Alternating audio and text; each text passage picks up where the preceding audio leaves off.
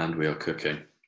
Um, Hello, this is episode 11 of the Stephen George podcast, I think, if my maths is up to its GCSE level snuff. Oh, we're over the hump, boy. Don't you worry.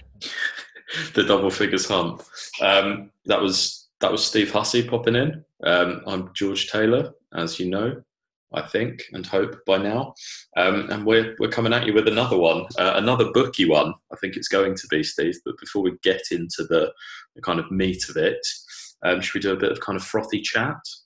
Yeah, things are changing as ever. The year's moving forward, George, and you have taken yourself, as soon as I've got back to the UK, you've taken yourself off to Denmark as planned. For those who listen to our early episodes, they'll know that you've moved there for a significant chunk of the year. So, a man of my word, Steve. I have left. I said I'd leave, and I've followed through on it.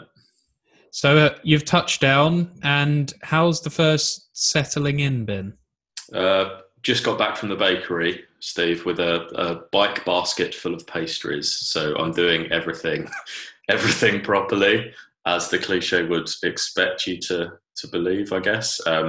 Yeah, in the thick of it, taking a bit of time to kind of establish my routine. The reason I'm here, kind of long story short, but my girlfriend is doing her PhD and is in Copenhagen to work in the Danish archives to work on a philosopher who I may be touching on slightly later, Steve, when we get into the books. But she's here for that and has quite a structured existence here. That means I'm sort of cut loose and at the mercy of my own sort of ability to deliver on creating structure and not just going to the bakery every day. So I'm wrestling with how to get myself set up, but I'm kind of waiting till she's up and working herself, and then I'll create a bit more structure for myself. But yeah, bought myself a bike, been to the bakery a lot.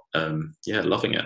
You're pottering around the streets like a Mr. Toad figure in a tweed jacket and a flat cap, looking as English as anything, completely standing out from all the sort of, these Danes in black T-shirts, black trousers, and you're there, I imagine, sort of this eccentric Quentin Crisp figure.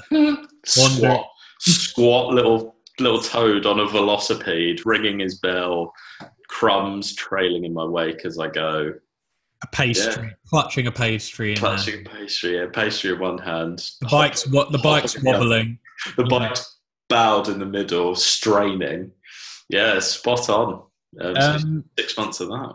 Do you feel like you're sort of back in the big city now? You're in the thick of Copenhagen. Does it feel like you're in a bit of bustle, or is it? It does actually. Today it has. We're in a, I don't know the best sort of geography to use it to kind of work as an analogy, but if this were London, we're staying in the equivalent of maybe the East London or Shoreditch, kind of slightly out of the centre. And today was the first time we went back into the city centre proper.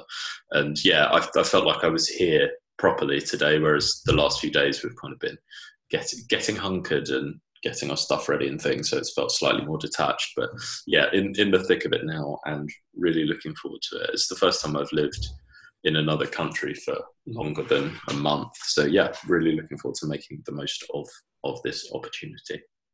Lovely stuff. And where am I, you ask? I have returned to the bosom of my parental home. They're not there though. Wherever you go, people tend to flee. They are gone. They are still in Los Angeles, and I'm just back doing my little routine. It's been nice. I feel I've just about got over the jet lag over the last couple of days. Not living on weird vampire hours anymore, which is nice. So I got my little life back, but probably pop away again around May. But for now, I'm keeping hunkered. So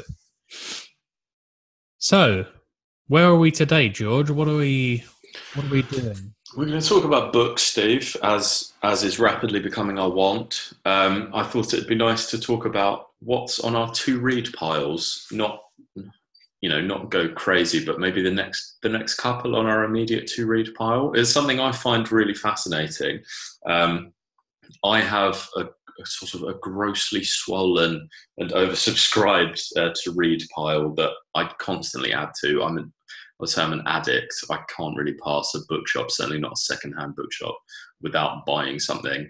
And I have this sort of Amazon list shopping basket that just grows and grows. And I've got myself to the point where I won't let myself buy a book unless it's already in my Amazon cart, you know, like rather than being, oh, I'll just buy that because that's new. I'm at least trying to keep myself on rails to some degree. And I think at one point it hit about 150 to buy on top of the ones I had piled up. But I've worked my way through that. But I think my to read pile is I literally counted it at 100 books exactly a week ago. So being in Denmark makes it a lot harder to buy English books. Books are super expensive here actually as well. So that kind of helps keep me away from it. But something I find really interesting about that is how you curate or draw attention or keep interest in your to read pile, because I have things on it that maybe I bought 2 or 3 years ago, clearly in the mood for that book, something must have sparked it. And then when you move away from that original piece of interest, you maybe just lose all interest in picking that book up. Or often I find buying a lot of secondhand books, if the cover doesn't look super sexy, then it really puts me off, you know, like a grubby brown jacket from a book from the 80s. I'll never get round to it. Whereas if it's got a sort of snazzy new Penguin Modern Classics on it or something, I'm lapping it up. So there's something about finding books that have been on my pile for a long time and then something happening either in a story or seeing something on TV that sparks my interest back in it. And then I kind of constantly rearrange what I'm going to be reading next. It's a sort of weird addiction, but my girlfriend will often walk in and see me just sat in front of my pile of books, like looking at it and just kind of rejigging it. It's a bit tragic, but it's kind of fills up most of my day. Very much judging them by their covers, may I say, as well. Well, absolutely. And there's a number of really great books that I've The Debt to Pleasure by John Lanchester, one of my favourite debut novels. Purely bought it, didn't know anything about the man, bought it purely on the cover, which was a lovely drawing of some apples. And that's happened a few times, and I'll be talking about the covers of the books I've got to read on my pile today as well. Well, who could resist a cover with some lovely apples on it? like Eve screaming at you. Yeah. Unless that's a euphemism, a couple of apples, I don't know. No, there's more than 2, so nothing bawdy. Yeah, well, this is interesting, and I share I have this delight and anxiety in picking my next books, because I, like you, have quite an extensive to read library in my house, and it's I try these days to go very much kind of instinctive in terms of, I know that I've sometimes had these very set reading plans, and they can very much be a source of frustration and annoyance when I think, I've got to read this now because I said I was going to read this book or more of this author, for example. And I find sometimes if I'm not in the mood for that, or if I get bored with it quickly, it could just basically put me off my reading stride completely. Yeah. So I sometimes do have these set programs where it might be, say, I have been saying for ages I want to read Gravity's Rainbow, which is a big 900-page epic, and I have to discipline myself to say that's what I'm going to read next. Yeah. But there's lots of times where I do find there's something about just volume, just getting through books, where if you go on an instinctual level, you're always going for the thing you're excited about. So yeah, that's it. I think a lot of people make that. I think we've touched on this before, but people who are trying to read more, it's so important to make sure you're reading the right thing. And then once you've broken the back of getting in the cycle of reading lots of pages and being engrossed, it makes it so much easier to keep it up. But if you are going, I need to read Great Expectations because I know it's really important, you're not going to enjoy it, and it's going to be a slog. Yeah, I've seen lots of people do that with classics, and they just end up picking through them for months. Yeah. And don't start with the big classics that come with all this baggage, right? Read something that's a bit frothier, and you can, it doesn't have to be drivel, but something that just catches your interest based on something more relevant, and build up your kind of tolerance and capacity from there. And then, first film you wouldn't watch, it wouldn't be Seven Samurai or something really grand. You'd watch something a bit more. I think especially fiction, people who don't read fiction much tend to start sometimes at the highest brow literary fiction they think they should read, and it's like you're biting off a huge amount there, starting with Dostoevsky or something. Yeah. That's not the way to plunge in. You wouldn't plunge into anything else on such a high level. So, yeah, start with something that's actually you're going to get through and enjoy. So, speaking of things people can get through and enjoy, maybe people will be inspired by what we're going to read. Do you want to start with what we have read or are reading? Yeah, I was going to talk about I just mentioned that kind of when we flew out last week, I had a check-in suitcase, a carry-on bag, and a little backpack. And my carry-on bag was just books, Steve. There was the only other thing in the bag apart from books was a packet of Yorkshire Gold tea bags. Not one for a Kindle. I've not quite come around to that, but I think I'm counting now. I brought 26 novels with me, or 26 books with me. I think 7 of them are hardback, and several of them are quite large. So really got my priorities in order. Holy mother! You packed 26 books in a case? Yeah, big time. Also, given the fact you were going out there for about 8 months? Yeah, I've got all your clothes for 8 months as well. I got only 15 kilos worth of clothes. I think I had about 22 kilos worth of books. So, yeah. Oh, my Lord. Yeah. I mean, fair play to you. You've resisted that Kindle. And so if I can't talk with authority about this, then no one can, you know? Well, out of that great haul, what are you reading now? One of the chunky hardbacks, Steve. Couple on the pile I'll talk about today are chunky hardbacks. Kind of justifying bringing them out here. I'm kind of making myself read them first. But I am 125 pages out of 400 into a book that I'm thoroughly enjoying. It's called 99 Glimpses of Princess Margaret, or I think the proper title is Ma'am Darling or Ma'am Darling.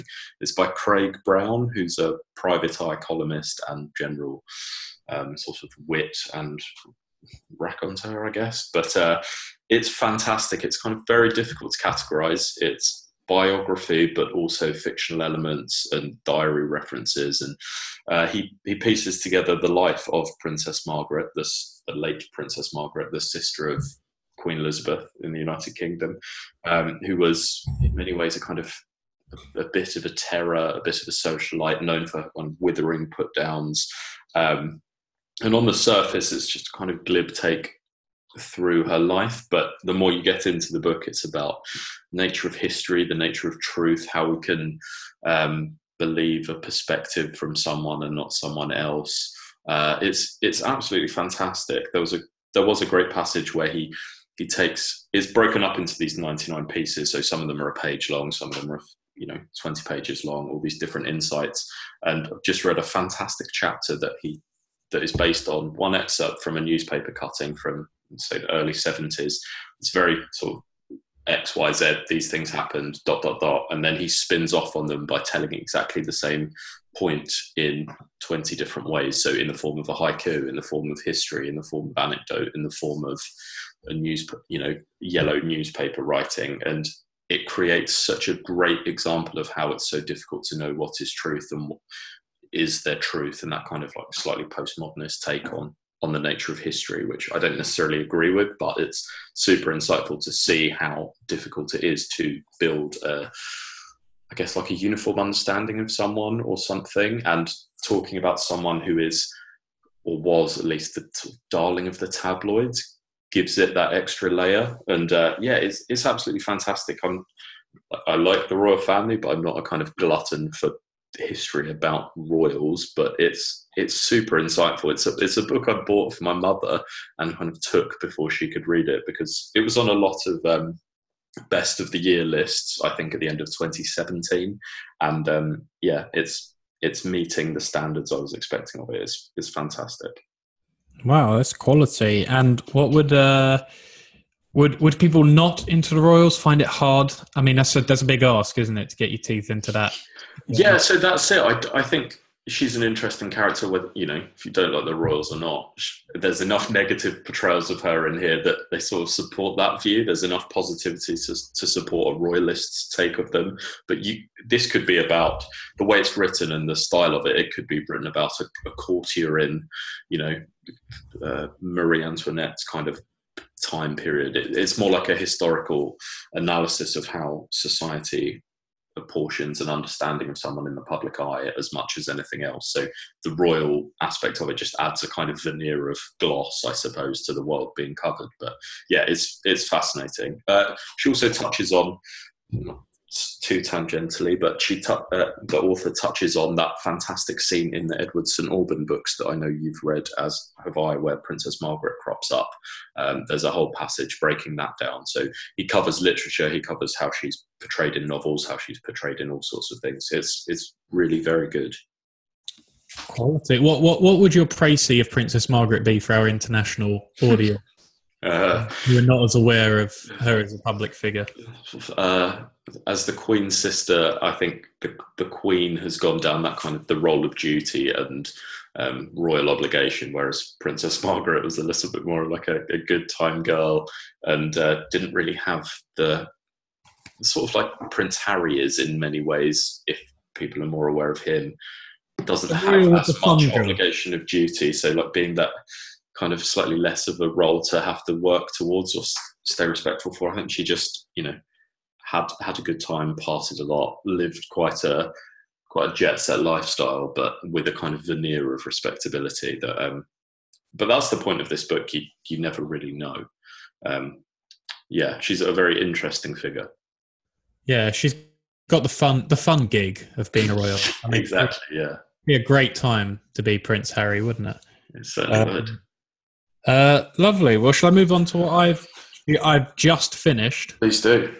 I've gone. Bloody old eclectic Steve has gone down the physics road again, George. Typical.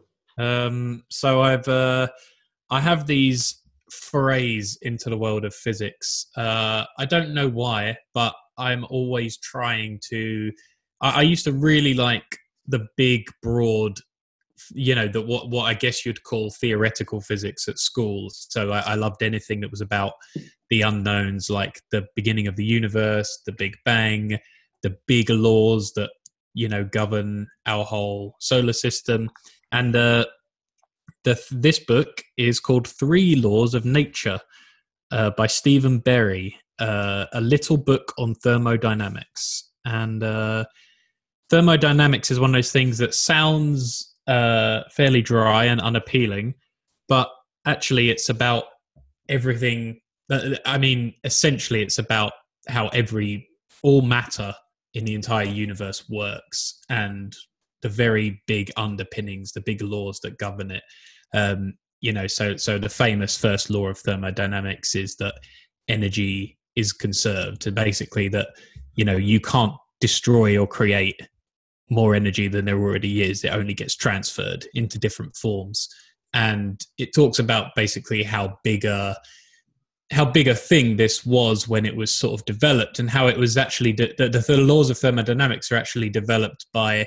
So the second law is the law of entropy, and it's essentially, you could think of it as it's the idea that everything in the universe, or all matter, tends towards disorder. All systems tends towards disorder.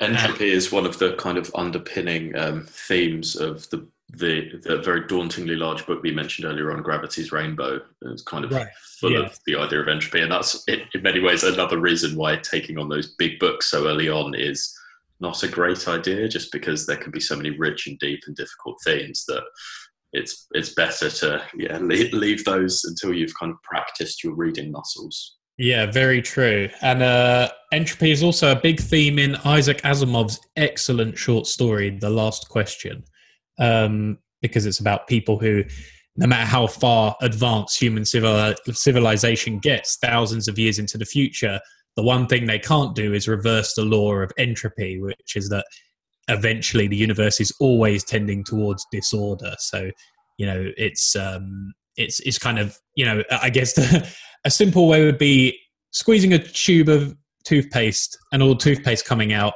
Very difficult process to reverse, and many processes are entirely irreversible. Like, if you burn something, you can't make burnt toast unburnt again.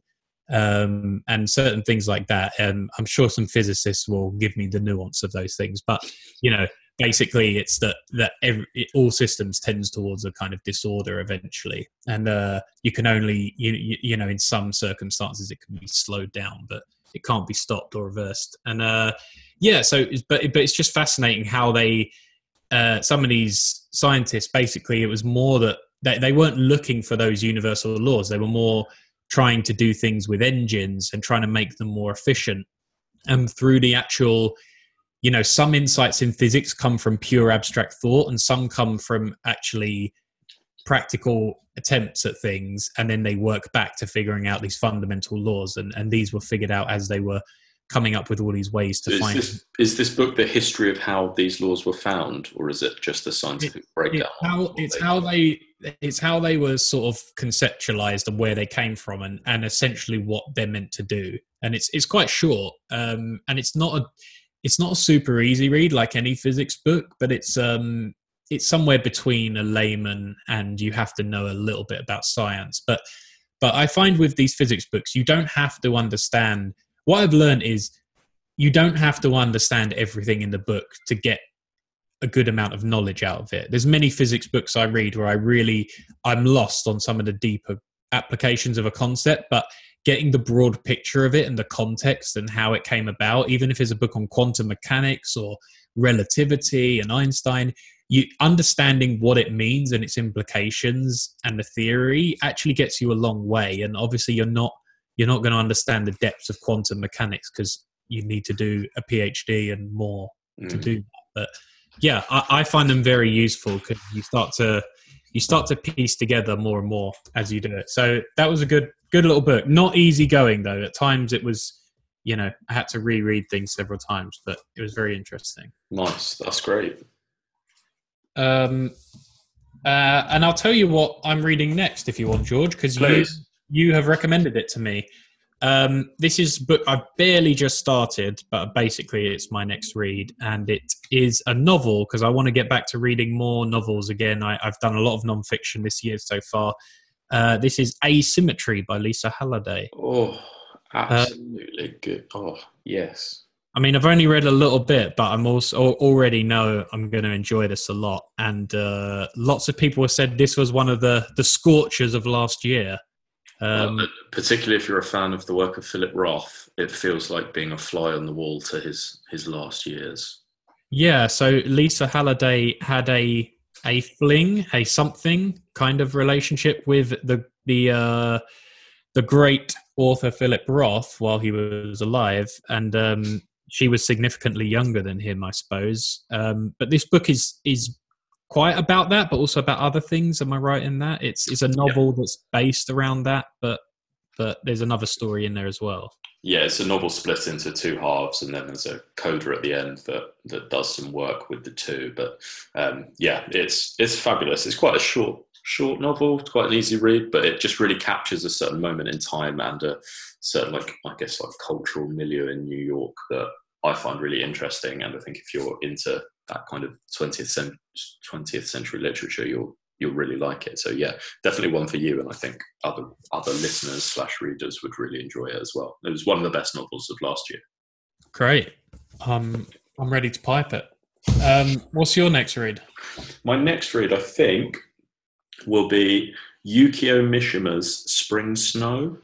Yukio Mishima, who wrote I've read maybe 3 or 4 of his novels: The Sailor Who Fell from Grace with the Sea, and The Temple of the Golden Pavilion. So very, very prominent Japanese novelist of the early part of last century.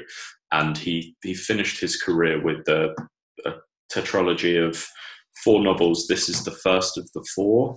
And he's a super interesting character because he kind of was obsessed with the old Japanese codes of honor and maybe, I guess, the samurai lifestyle. And he sort of vowed that on the day he finished this tetralogy, he would die. And true to his word, finished it up, gave the draft to his publisher or editor or whoever it would be, and then that same day, I think, started a coup or tried to start a coup in Tokyo. Possibly not Tokyo, my facts might be wrong, but anyway, he tried to start a coup in Japan. It went belly up, and he ended up, performing sort of Japanese ritual honor suicide. That was also a bit bodged, I think, but went out with rather a bang. And he's just super interesting. If you Google him, he was an obsessive bodybuilder, and a strange but incredible writer.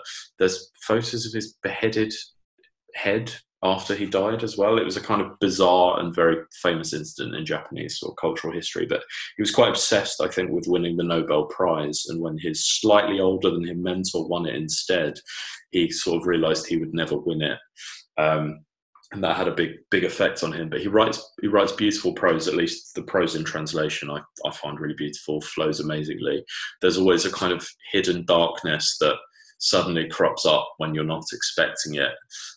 Or there's just a sense of unease or ominousness in his writing that I find really engaging. And I think the things I've read of his have all been quite short. Maybe a novel's never been more than 200 pages, or they've been short stories. So to read a series of 4 novels that are a bit more established and interconnected, I'm really interested to see how he works over that longer form, and kind of knowing that it's going to be the last thing he writes and the testament to his whole body of work and what he knows he's going to leave behind. I find a really interesting, kind of slightly mad, creative ambition. So yeah, really looking forward to engaging with it. So he didn't write many novels then? He wrote lots of novels, but the ones I've read at least have been shorter. Right. I think the 4 of these together would be the biggest, longest stretch of continuous writing he's done. It's funny. I asked someone about him when I was in a bar in Tokyo, and it seemed that he was quite a known name by anyone who reads books in Tokyo. Sort of seemed to know who he was. So I wonder what kind of status he has out there. And why did he enact a coup? Who is it? Was it a coup against the emperor or the government? I think he wanted to return. I don't know anywhere near enough about Japanese history to talk about this with authority, but I think he wanted to return to the more sort of traditional, pre-Second World War state of affairs, and tried to return things to that state. I don't know if he actually thought this would happen. I think him and some followers kind of tried to take over a barracks, and were expecting to get the soldiers to kind of join with him and then go ahead from there. But it didn't pan out that way. So it all ended in a rather grisly fashion. That's why writers should never get involved in politics.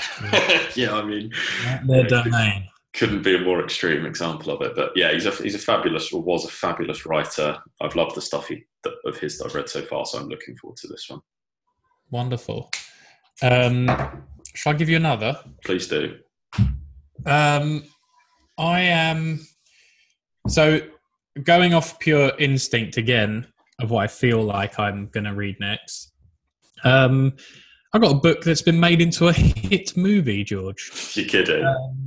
And it's an interest I've danced around a couple of times on this podcast, given my love of prediction and that sort of thing. But it's Michael Lewis's The Big Short. Ooh. Inside the Doomsday Machine, which is the subtitle. So it's I don't know if you've ever read. Have you ever read a Michael Lewis book? I've read Moneyball. I've read about 3 or 4 of them, but I've not read that one. Yeah, so for those who don't know, Michael Lewis is a author who tends to do these researched, but very gripping stories. He's a non-fiction author. I guess there's a Malcolm Gladwell element to him, but he's more telling one sustained story through the whole thing, and doesn't really do so much a thesis as just kind of this is what happened. And he wrote Flash Boys, which was about trading. He wrote Moneyball, obviously, which was about using economics to game baseball and how certain managers innovated using that.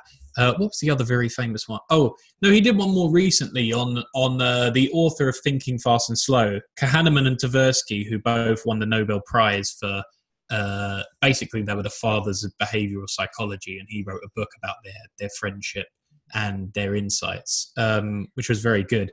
So I found him a super engaging writer. He's actually someone I tried to learn from in terms of just his sort of efficient storytelling and the way he makes anything quite engaging. Basically, he just whatever he's telling you about something you don't know about, like shorting the housing market, sure, yeah, make into a gripping story with all these really interesting different characters in it. And yeah, so I'm very keen to read it. I did like the film The Big Short.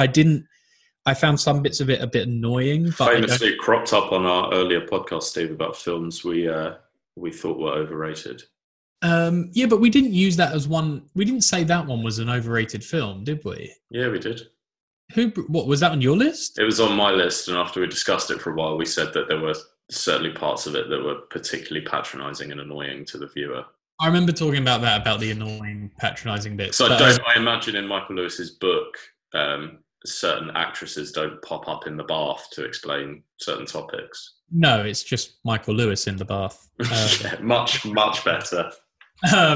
Yeah, so I really admire his writing and just what he does with storytelling. So I am really interested, and obviously I love, as you know, George, I love counterintuitive thinking and how people fall into biases and kind of traps, which is what a lot of investment is about the blindness of the herd. So I'm always interested in why people thought differently in certain key moments and what they knew that others didn't. So, yeah, I kind of want to read a bit more of the actual detail of it. Awesome. Yeah, that'll be really good. He's a really gripping kind of narrative writer for topics that would otherwise be really quite dry, I think. Yeah, exactly. I think no one could have thought The Big Short would be as exciting as it was, but, you know, if there's money in there. Yeah, it wouldn't have been probably pitched as a film without his particular spin on it, right? I think otherwise it would just be, you know, Financial Times reporting that, again, would be really dry and wouldn't even seem like there's the potential for a filmatized version of a financial crash. So I guess his particular way of writing makes it so palatable and kind of engaging that, yeah, he creates a film in the way he writes. Yeah, exactly. He's had, what, 3 or 4 films made? I think The Blind Side was him. Moneyball's him. The guy's a hit factory. Yeah, he is. Absolutely. He's like the Grisham of finance, I suppose. I mean, Moneyball is an excellent film. And absolutely. Out of that, and it's like, that's one of the best films of the last few, like, I don't know when it came out, but it's always, every time it's on, I end up watching it. And yeah, I love that film. Lovely. That's a lovely pick. Shall I fire one back at you? Yeah, pop one over, boy. I'll keep it light, Steve. I'll keep it light with Goosebumps. Rumpled. It's not Goosebumps. It's the Nobel Prize winner Svetlana Alexievich's The Unwomanly Face of War. A book that I have. Is that by J.K. Rowling? Is that a children's book? It's not, unfortunately. She's a Belarusian, I would say, investigative journalist, probably doing her a disservice, but she writes. As you are as well, I'm often fairly skeptical of the way the Nobel Prize board picks and chooses.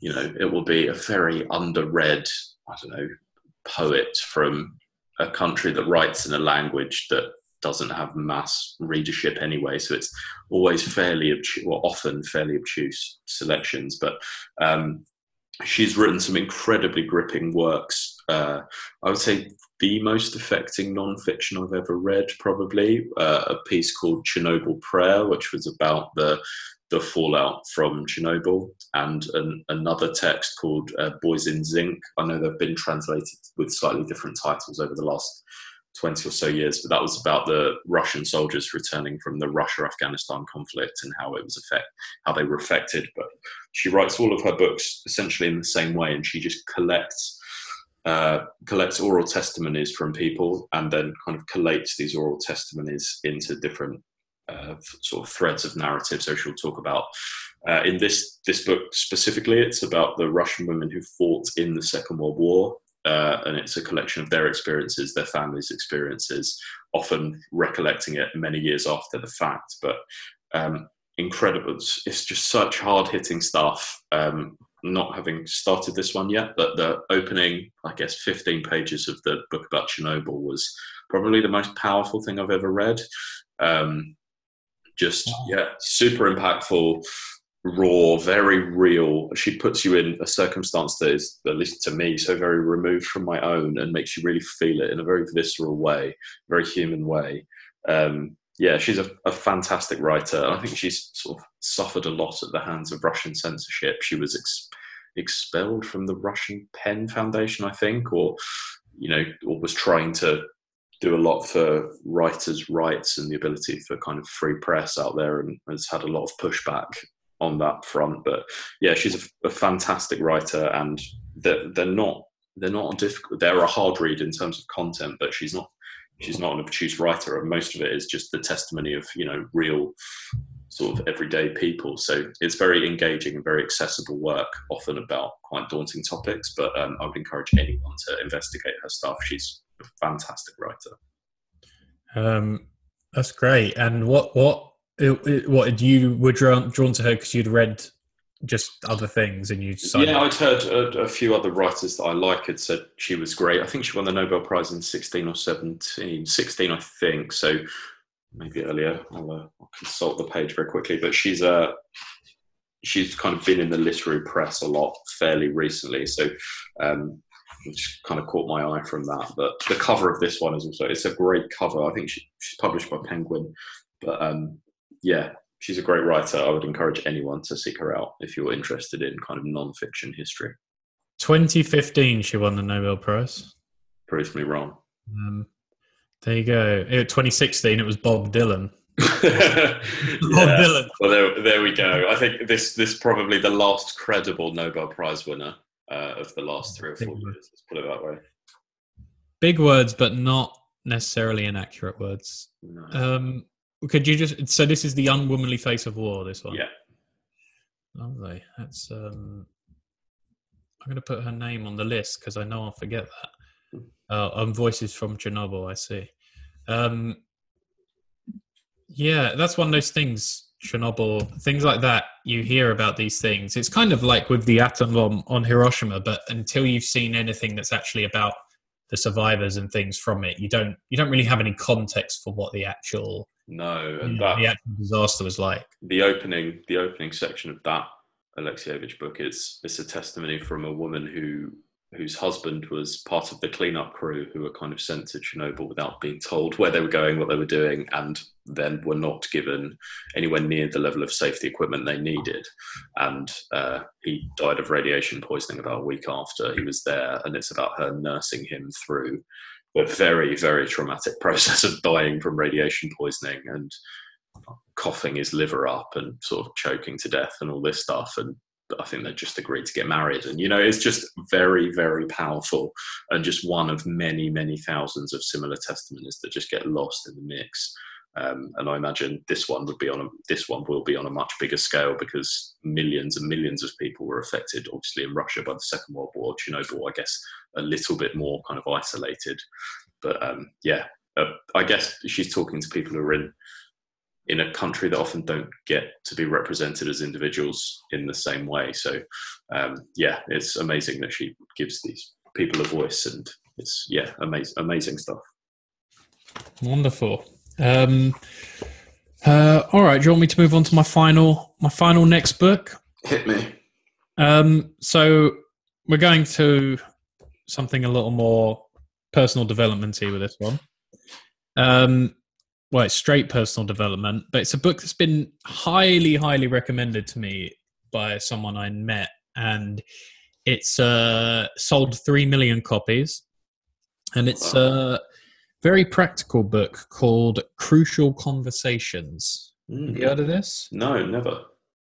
Tools for talking when the stakes are high. So it's kind of a Yeah, it's all about communication and basically how to not get caught in the same traps that you get caught in when, George, you're a man in a relationship, so you have probably more use for this book than I do. But it's certain emotional traps you get in with your conversation. It could be anything from talking to a coworker who behaves offensively, or could be giving someone feedback about their behavior, critiquing, dealing with a teenager, whatever it is, discussing intimacy issues in your relationship. And basically it kind of teaches you that in these conversations, your language matters, and the kind of way you tell a story versus tell emotions, or if you end up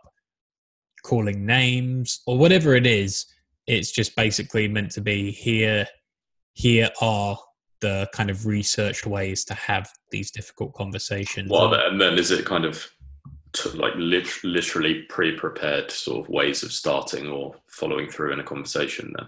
It kind of peppers it with many examples. So there's like certain parts about how to.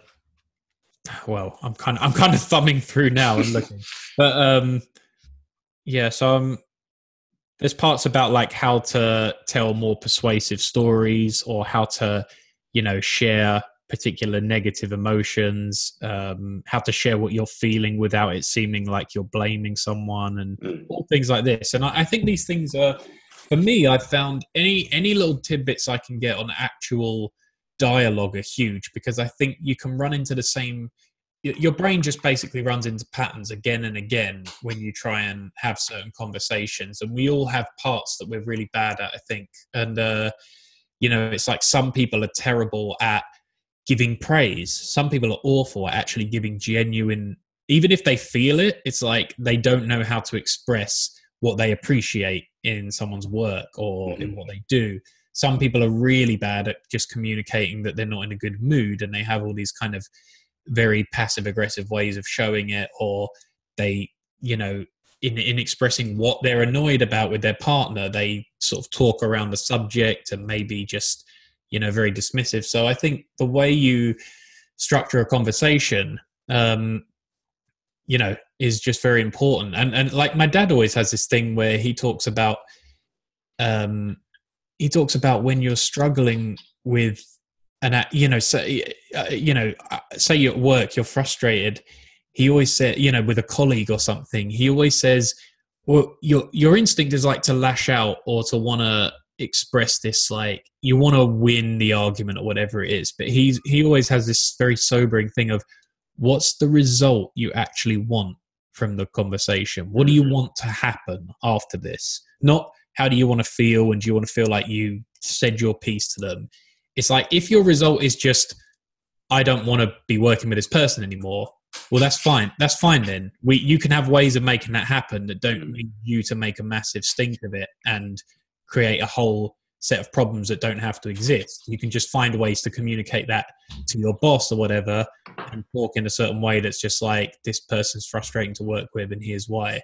And so, so I think it's just looking at your, as Daniel Kahneman would call them, your system 1 instinct, and substituting it for a more rational system 2 instinct of, what's the result I want?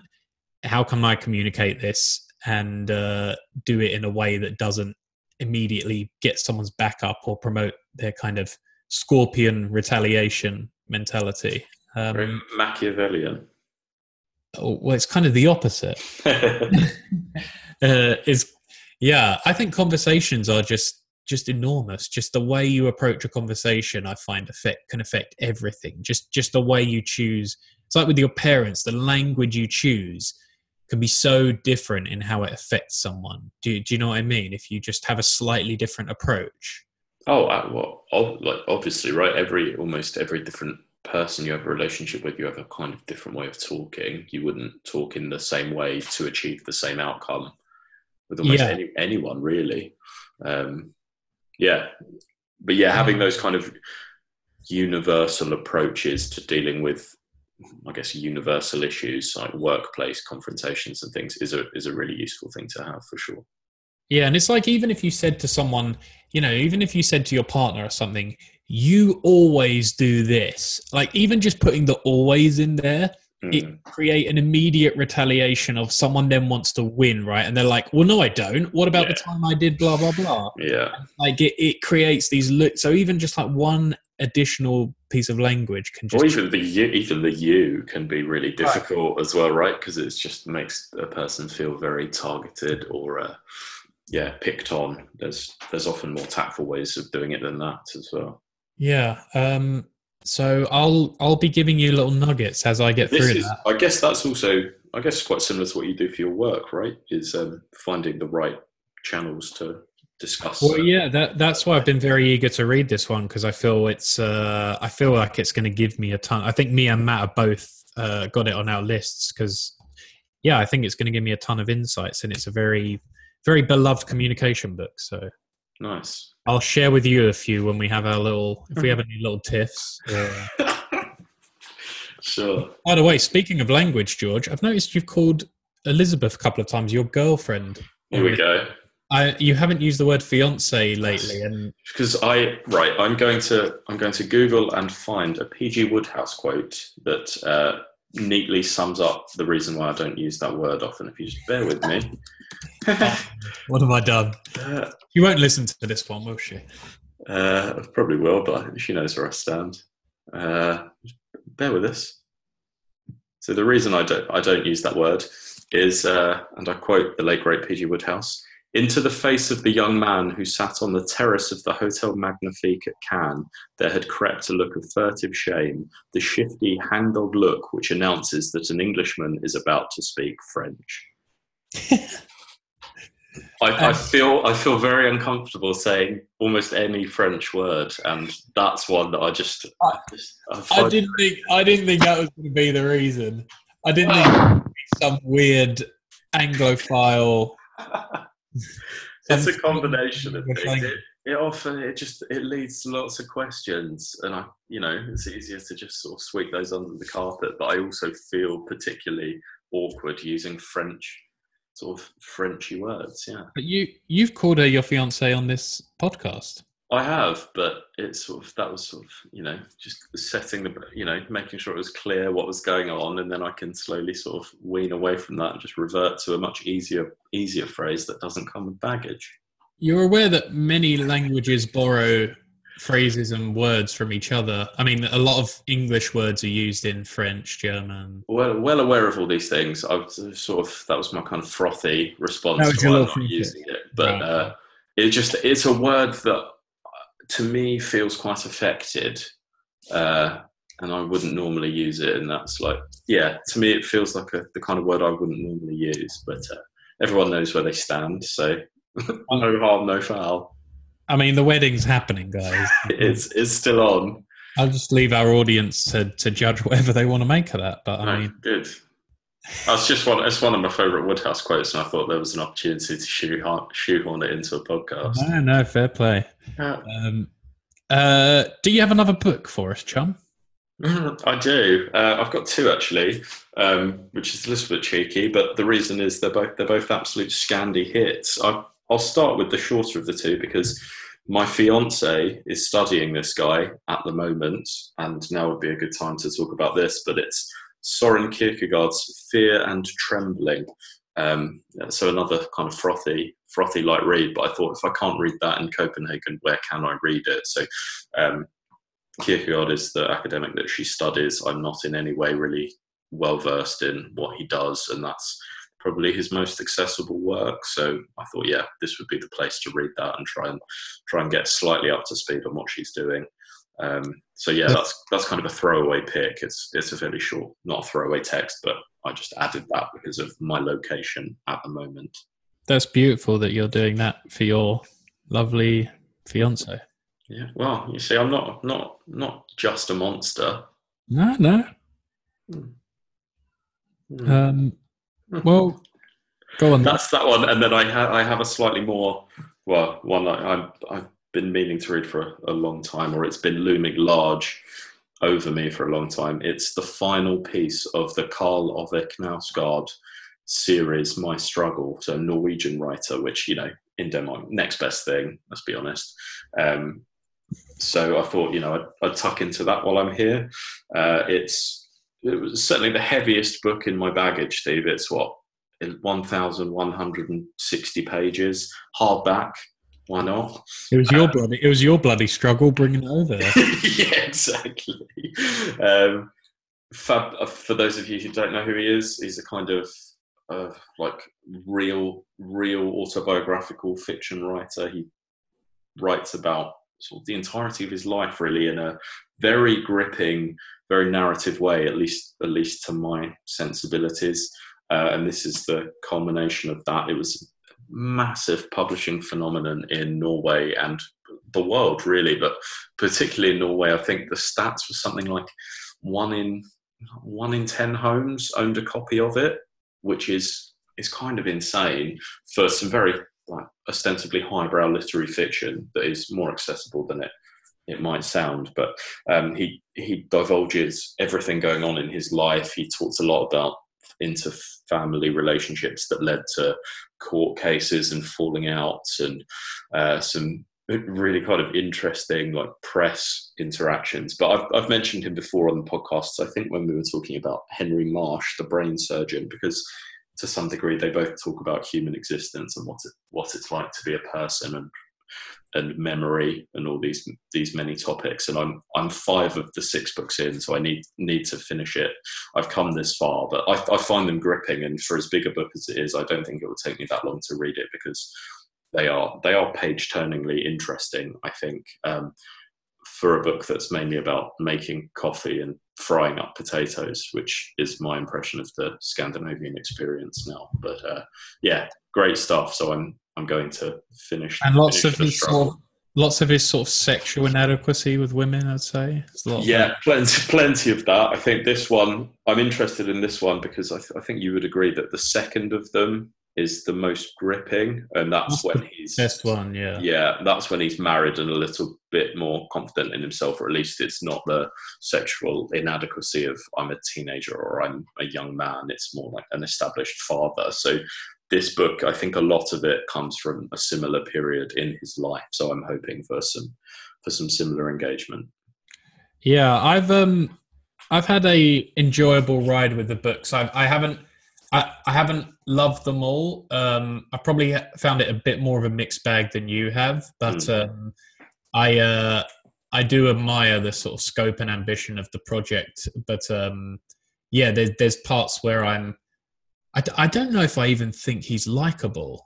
I don't know if he's not that he's trying to be likable, but no, he's certainly not. I'm not sure how I feel about this person as a whole, but it's definitely just a fascinating sort of deep dive into one man's psyche and life. But yeah, I've really gotten into that kind of auto fiction's a bit of a horrible phrase, but how do we know what's true, what's real, what isn't? That sort of permeates a few of the books that I've picked here, I guess, and just the different ways that we can present those. So yeah, what's real about history and what's true, seeing that through the lens of fiction, I find really, really interesting, because obviously it comes with the acceptance that you are to some degree being sold a fabrication, but then that being presented as truthful. Yeah, it brings a lot of really interesting prisms or lenses with which we see culture. Yeah, and you can't really tell with him how much is meant to be him telling the exact truth of every event, or if it's... But then there is that, it's that, what's the phenomenon called, where was it Barbara Streisand? She had, the press were taking photos of where she lived and she didn't want them to, so she took an injunction out, and that led to more people knowing where it was, and it sort of snowballed. It's like his uncle took him to court, so there must be some truth in it, because otherwise he wouldn't have responded, So like the more the people have said, oh, you mustn't say that about us, the more you sort of think like, well, no smoke without fire. Yeah. In many ways it's very sort of inconsequential stuff. It's just one family, and they're fairly sort of the average experience of family members die, family members are born, stuff happens. It's not, there's not these incredibly grand things happening, but yeah, bringing the sort of everyday life to this. It's a bit like a sort of a Proust kind of project, but a lot more accessible, I think. Yeah, more Proust than Forrest Gump. Yeah, that's certainly true. And All right. Well, I think that's a good little collection for people to chew on. Read Uh, along with us, yeah? Read along. We're thinking of perhaps someone suggested perhaps doing a Stephen George Goodreads page. So we'll look into that and maybe we'll pop on sort of the books we've mentioned on the podcast. But yeah, we'll look into that. Anything you want to add, Sweet? Or That's me done, I think. I'm going to all go right, tuck into my pastries. all right. You get munching, and I've had some lovely bacon and eggs, George. So I'm happy. Yeah, Um, lovely. all right, guys. You have a good week, and we will check back in soon. Cheers, guys. Thanks. Bye bye. Love you. Bye.